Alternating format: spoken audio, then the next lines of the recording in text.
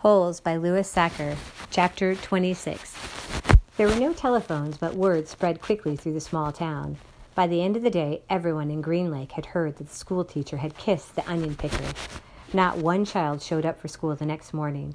Miss Catherine sat alone in the classroom and wondered if she'd lost track of the day of the week.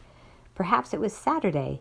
It wouldn't have surprised her. Her brain and heart had been spinning ever since Sam kissed her.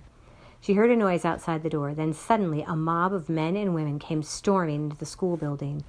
They were led by Trout Walker. "There she is!" Trout shouted. "The devil woman!" The mob was turning over desks and ripping down bulletin boards. "She's been poisoning your children's brains with books," Trout declared. They began piling all the books in the center of the room.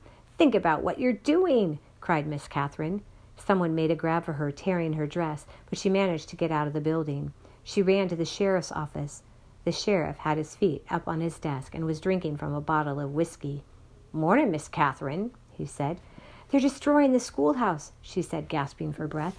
"They'll burn it to the ground if someone doesn't stop them." "Just calm your pretty self down a second," the sheriff said in a slow drawl, "and tell me what you're talking about." He got up from his desk and walked over to her. "Trout Walker has—" "Now don't go saying nothing bad about Charles Walker," said the sheriff. "We don't have much time," urged Catherine. "You've got to stop them." "You're sure pretty," said the sheriff. Miss Catherine stared at him in horror. "Kiss me," said the sheriff. She slapped him across the face. He laughed. "You kissed the onion picker. Why won't you kiss me?" She tried to slap him again, but he caught her by the hand. She tried to wriggle free. "You're drunk," she cried. "I always get drunk before a hanging." "A hanging? Who?"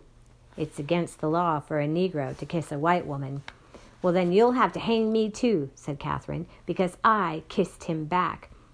"It ain't against the law for you to kiss him," the sheriff explained, "just for him to kiss you." "We're all equal under the eyes of God," she declared. The sheriff laughed. "Then, if Sam and I are equal, why won't you kiss me?" He laughed again. "I'll make you a deal. One sweet kiss and I won't hang your boyfriend. I'll just run him out of town." Miss Catherine jerked her hand free. As she hurried to the door, she heard the sheriff say, "The law will punish Sam, and God will punish you." She stepped back into the street and saw smoke rising from the schoolhouse. She ran down to the lakefront where Sam was hitching Mary Lou to the onion cart. "Thank God I found you," she sighed, hugging him. "We've got to get out of here now." "What?" "Someone must have seen us kissing yesterday," she said. "They set fire to the schoolhouse. The sheriff said he's going to hang you." Sam hesitated for a moment, as if he couldn't quite believe it. He didn't want to believe it. "Come on, Mary Lou." "We have to leave Mary Lou behind," said Catherine. Sam stared at her a moment. There were tears in his eyes. "Okay." Sam's boat was in the water, tied to a tree by a long rope. He untied it, and they waded through the water and climbed aboard. His powerful arms rowed them away from the shore, but his powerful arms were no match for Trout Walker's motorized boat. They were little more than halfway across the lake when Miss Catherine heard the loud roar of the engine. Then she saw the ugly black smoke. These are the facts. The Walker boat smashed into Sam's boat. Sam was shot and killed in the water. Catherine Barlow was rescued against her wishes. When they returned to the shore, she saw Mary Lou's body lying on the ground. The donkey had been shot in the head. That all happened 110 years ago. Since then, not one drop of rain has fallen on Green Lake. You make the decision. Whom did God punish? 3 days after Sam's death, Miss Catherine shot the sheriff while he was sitting in his chair drinking a cup of coffee. Then she carefully applied a fresh coat of red lipstick and gave him the kiss he had asked for. For the next 20 years, Kissin' Kate Barlow was one of the most feared outlaws in all the West. Chapter 27. Stanley dug his shovel into the ground. His hole was about 3.5 feet deep in the center. He grunted as he pried up some dirt, then flung it off to the side. The sun was almost directly overhead. He glanced at his canteen lying beside his hole. He knew it was half full, but he didn't take a drink just yet. He had to drink sparingly because he didn't know who would be driving the water truck the next time it came. 3 days had passed since the warden had scratched Mr. Sir. Every time Mr. Sir delivered water, he poured Stanley straight into the ground. Unfortunately, Mr. Pendanski delivered the water more often than Mr. Sir. Mr. Pendanski was obviously aware of what Mr. Sir was doing because he always gave Stanley a little extra. He'd fill Stanley's canteen, then let Stanley take a long drink, then top it off for him. It helped, too, that Zero was digging some of Stanley's hole for him.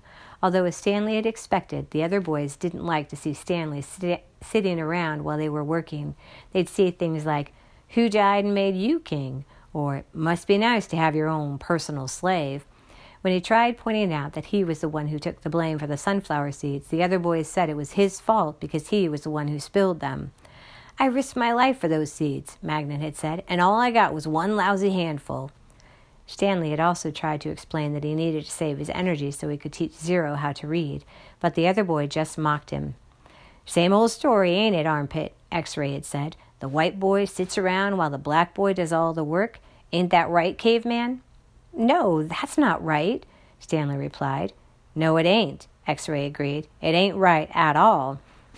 Stanley dug out another shovelful of dirt. He knew X-Ray wouldn't have been talking like that if he was the one teaching Zero to read. Then X-Ray would be talking about how important it was that he got his rest, right? So he could be a better teacher, right? And that was true. He did need to save strength so he could be a better teacher, although Zero was a quick learner. Sometimes, in fact, Stanley hoped the warden was watching them with her secret cameras and microphones so she'd know that Zero wasn't as stupid as everyone thought. From across the lake, he could see the approaching dust cloud. He took a drink from his canteen, then waited to see who was driving the truck. The swelling on Mr. Sir's face had gone down, but it was still a little puffy. There had been 3 scratch marks down his cheek. 2 of the marks had faded, but the middle scratch must have been the deepest because it still remained. It was a jagged purple line running from below his eye to below the mouth like a tattoo of a scar.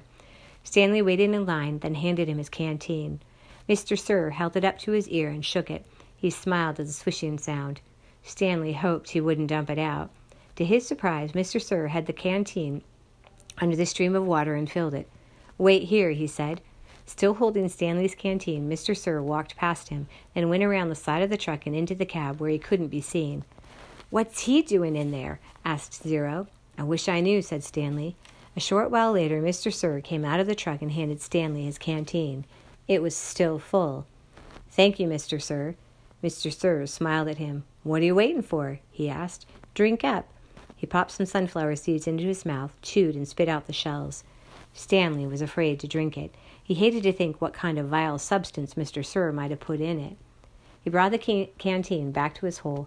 For a long time he left it beside his hole as he continued to dig. Then, when he was so thirsty he could hardly stand it anymore, he unscrewed the cap, turned the canteen over, and poured it all out onto the dirt. He was afraid that if he'd waited another second, he might have taken a drink. After Stanley taught Zero the final 6 letters of the alphabet, he taught him to write his name. Capital Z-E-R-O. Zero wrote the letters as Stanley said them. "Zero," he said, looking at his piece of paper. His smile was too big for his face. Stanley watched him write it over and over again. 0, 0, 0, 0, 0, 0, 0. In a way, it made him sad. He couldn't help but think that 100 times 0 was still nothing. "You know, that's not my real name," Zero said, as they headed to the rec room for dinner. "Well, yeah," Stanley said. "I guess I knew that." He had never really been sure. "Everyone always calls me Zero, even before I came here." "Oh, okay. My real name is Hector." "Hector," Stanley repeated. "Hector Zeroni."